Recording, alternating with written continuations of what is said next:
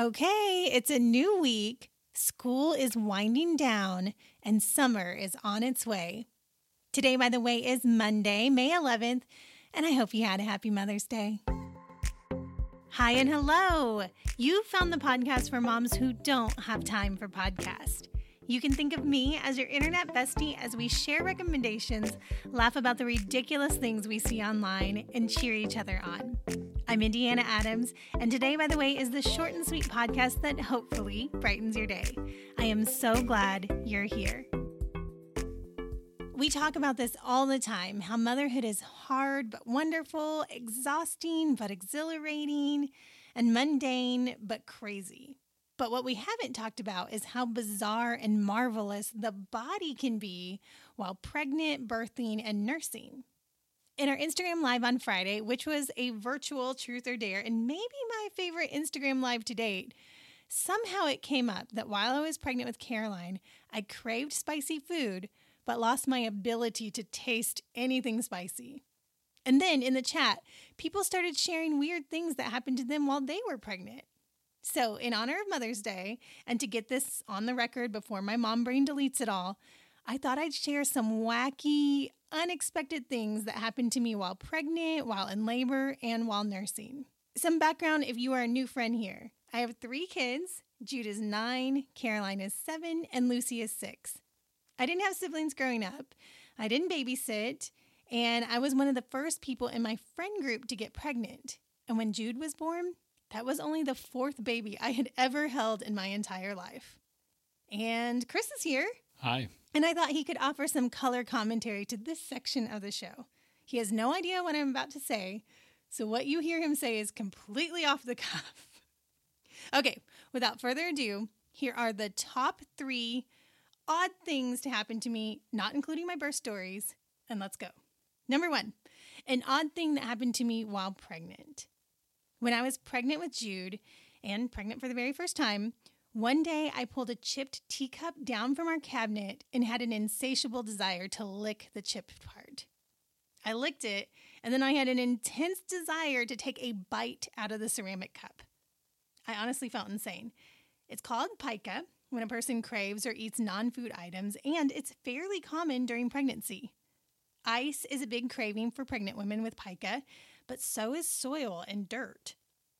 At my next appointment with my midwife, Julia, I mentioned my desire to eat a teacup, and she assured me that I was not crazy.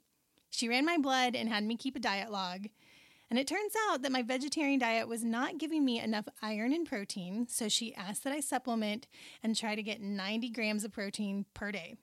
So I started my cheeseburger a day regimen, and we stopped being vegetarians, and I never had a desire to eat literal dishes again.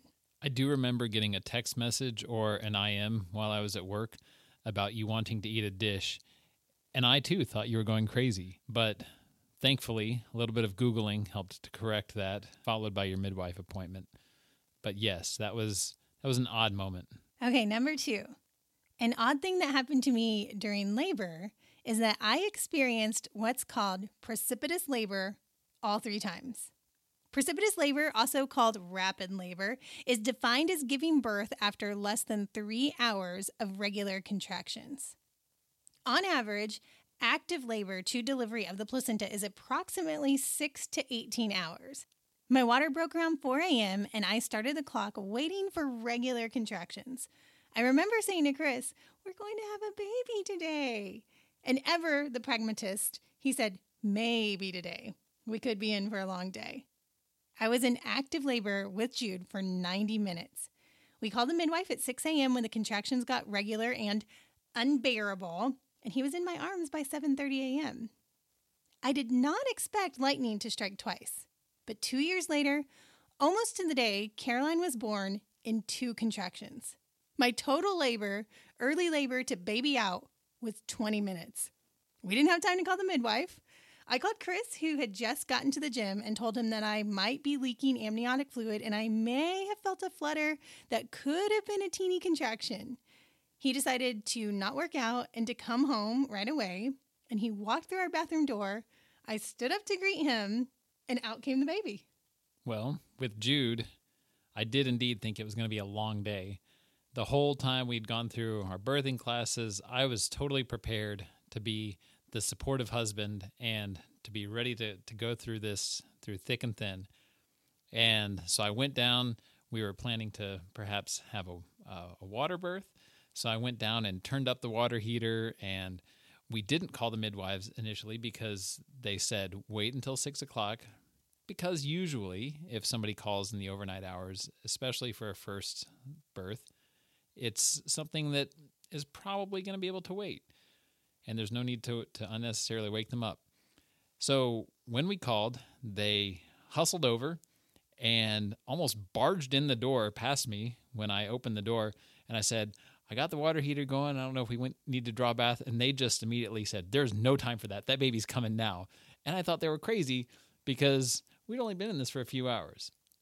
With Caroline, you were actually after your due date. So since your due date had come and gone and nothing happened, and then it was the next day, I planned to go to work and we would just play it by ear and see how things went. So thankfully, I was only at the gym just down the road and not all the way at the office halfway across town. But yes, I remember rushing in and you saying, she's coming. And there she was. Yep. And then with Lucy, I think we now have to say how she was born. With Lucy, because of Caroline's 20-minute labor from start to finish, my midwife was just concerned that I would have her at the grocery store or at South by Southwest. And to be clear, you did say from the very beginning of your first pregnancy, you did not want to be the woman having a baby in the middle of Walmart or the grocery store. I was just really nervous my baby would get stuck in my pant leg or something. Like the baby would just come out and be in my pant leg. That sounds completely unreasonable now that I'm saying it, but it was a very real fear of mine. Everybody deserves to have their feelings validated. Anyway, with Lucy, my midwife was concerned that I would be the woman that just was walking along and had a baby stuck in her pant leg at the bank. And so they decided to do some natural things to help the baby come out. So basically I just got hooked up to a breast pump and my midwife was present when labor started, unlike with Caroline. So that labor was about 3 hours from her walking in the door to the baby being outside of my body. Okay, number 3. An odd thing that happened to me shortly after giving birth is, well, you'll see. I was nursing and I had developed a really bad cystic acne pimple in my right armpit. I thought it was because every time I nursed, I would inexplicably start sweating in my right armpit. So my right pit was just always sweaty, making bacteria and causing this large pimple to form. I kept messing with it, trying to get it to pop, but it just would not go away. In fact, I think it was growing, and finally it became so uncomfortable that I decided to get rid of it once and for all. I took a hot shower, soaked my armpit and softened up the skin, and was determined to pop that pimple myself. Side note here, I'm a proud popaholic and a big fan of Dr. Sandra Lee, aka Dr. Pimple Popper. So I was satisfied that the pimple and my hands were clean enough. So I squeezed the pimple with all of my might, and out came milk. I did a double take. I squeezed the pimple again, and sure enough, it was definitely milk, not pimple pus. I had not been sweating from my armpit while nursing. I had been leaking. I had a lactating armpit. My midwife, Julia, was due to come by the next day, so I slipped a nursing pad under there and just waited it out. And sure enough, when Julia came by and checked on me and Lucy, she asked, "Is there anything you'd like to discuss?" I raised my arm and said, "Yes, I have a lactating armpit." Julia turned on my nightstand lamp, leaned in close, and squeezed the not pimple, and out came milk. Yes, ectopic milk gland. You know how dogs have a line of nipples on their underside? Well, humans have a mammary line that runs groin to armpit, and occasionally an extranumerary nipple will form on this line, or a milk gland can go wayward and end up somewhere else on this line. Be glad you're not lactating from the other end of this line near your vulva. I was stunned at the thought of that, and I'm also now sorry if you have to explain what a vulva is to a child who overheard this, but I gathered myself and asked, "How do I get it to stop leaking?" And she told me, Stop messing with it. Do not stimulate it at all. When you nurse, try to elevate your elbow so your armpit is not being compressed upon itself, thinking it's being suckled.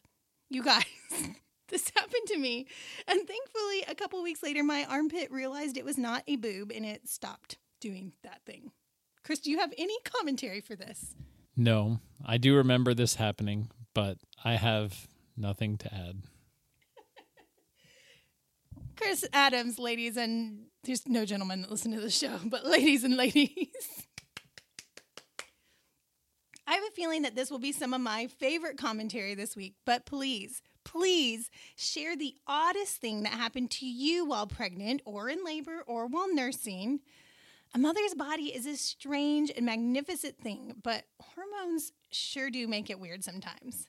Let's discuss.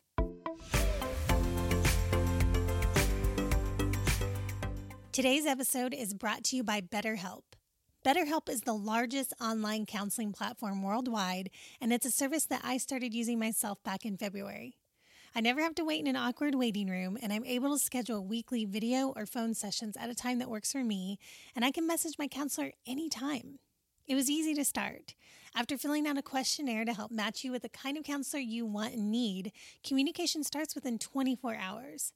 And if you aren't happy with your counselor, you can switch free of charge at any time. I switched once at the very beginning, and it was easy. They have counselors who specialize in stress, anxiety, sleeping, depression, relationships, self-esteem, and more.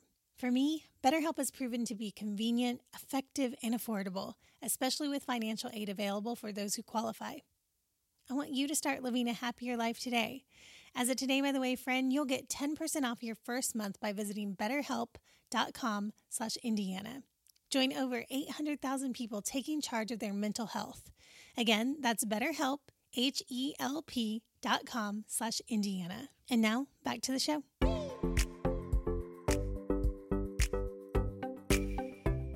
I know it's ludicrous to think about next fall's school uniforms when it's not even the summer and we really have no idea what the fall looks like, but I'd love to point you to Lands' End. Lands' End makes our favorite uniform pieces, as well as the required plaid jumper that my girls are required to have. And last year, I didn't see anything above a 30% discount in late June, July, or August. So if you think you'd like to buy high-quality uniform pieces now at 40% off, the promo code CROCUS, CROCUS, works on everything until May 31st. Lands' End is also my favorite place to get my family's rash guards and swim cover-ups for summer. And if you ask me, they have the handsomest men's swim trunks on the market. I like to get Chris the 6-inch ones because I really don't love the look of a swim trunk that hits the top of the knees. It seems so long to me. But they have swim trunks that have a 6, 8, or 9-inch inseam, and they come in big and tall sizes. They dry fast, they don't have a lot of ridiculous pockets, and they seem to last a really long time.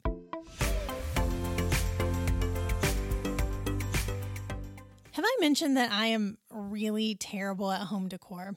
We literally have no art hanging in our house, and we have lived here for 5 years. Every room is finally furnished and painted the color I'd like, but when it comes to putting together a whole look for a room, I just don't know what to do. I know what I don't like, and for me, that's 2 things. 1, farmhouse decor, but mainly because our house is this traditional brick home, and there's nothing farmhouse or modern about it.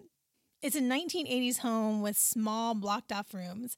It has nice crown molding and judges paneling. Not a bit of shiplap in sight. But also, secondly, I don't like bohemian-style decor either, like hanging plants everywhere and tapestries on the wall or macrame. But I have to wonder if my aversion to these 2 styles is mostly because that's what's readily available. There is something you should know about me. I have a really terrible character flaw in that once something becomes popular, I immediately bristle against it. So that means if it's trendy and at Target, I automatically think, good for you, not for me. And thus, my walls remain blank. I am a Target kind of budget girl with an expensive, one-of-a-kind antique lady taste, and it is a problem. This is one of the reasons why I love estate sales and flea markets. My favorite piece of furniture in my house are these 3 vintage wooden connected theater seats that I got for $75 at a flea market in Austin. My favorite art thing is a pair of 5-foot-long mounted longhorns that I bought off a teenager on the side of the road. I was picking up a rug from someone off Craigslist, and a couple houses down, a kid was having a yard sale selling Xbox games and sports stuff, and then this magnificent pair of horns. It was the horns that made me pull over. He said a teacher had given them to him because he had said he liked them, but he wrecked his parents' car and he needed to pay for the repairs, so he was selling all that stuff. I asked, "Will you regret selling these?" And he said, "No, they were free to me and I liked them, but really only as a joke. If you give me $75 for them, I'll be real happy." I paid the kid $80, only because I only had 20s, and they are my favorite thing in my front living room. They're on top of our piano, and I swear that someone is probably going to poke an eye out on them one day, but I love them so much, and one day I will hang them on the wall. They remind me of Austin, and they're quirky, and they tell a story. If I had an unlimited budget, I would fill my house with quirky things that tell a story. When we first moved here, I got a bunch of decor books from the library, and the best piece of advice I gleaned was from a Nate Berkus book. He said, take your time when it comes to collecting things for your house. So I am really taking my time.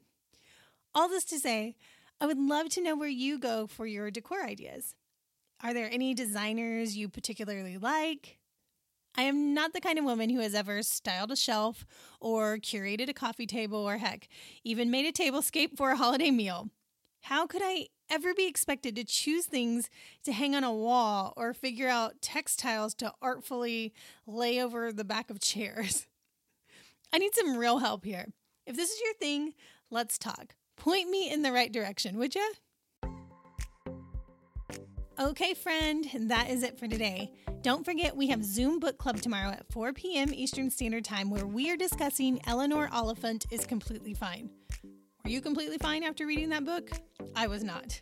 The join link is tbtw.in/book. You can join in even if you didn't read the book. We would love to see your friendly face. Our show notes live at todaybytheway.com/episodes. And if you've signed up for our weekly email, but for some reason you are not getting it, would you let me know? If you signed up right when Today by the Way launched, out of an abundance of caution, and after I was informed that my email list may not have been in compliance, I had to wipe all the email list of names that weren't also a part of the official Today by the Way launch team, just to make sure that those who were on the list signed up specifically to be on the Today by the Way email list and not a part of any past projects that I was a part of. I just saw on Facebook that several of you are wondering why you're not getting the emails, and I apologize. If that's you, shoot me an email to indiana@todaybytheway.com or DM me on Instagram at Indiana Adams, and I will personally make sure you get the next one. The weekly emails are one of my favorite things I get to do outside this podcast for our community, so I'd love for you to be a part of that too. You can sign up at todaybytheway.com/subscribe. Get ready. I'd like to invite you to contribute to our next community episode of Today by the Way. If you enjoyed the odd body stories I told at the top of the show, I'd love to work on an episode starring you, dedicated to things that no one told you about being pregnant or having a baby. To contribute, get somewhere quiet, and simply record a voice memo starting with your first name, where you're from, and then tell your story. You can leave the message on Voxer to Indiana Adams, or you can email it to me at indianaadams@todaybytheway.com, or you can record it on your computer via speakpipe.com/today. The links to those are all in the show notes. I love making this show with you and being in community with you. I know you have a lot on your plate, so thank you for choosing to spend a little bit of your day with me. And thank you for your upcoming decor advice. I bet your house is real cute. Today is a new day, and friend, I am cheering you on.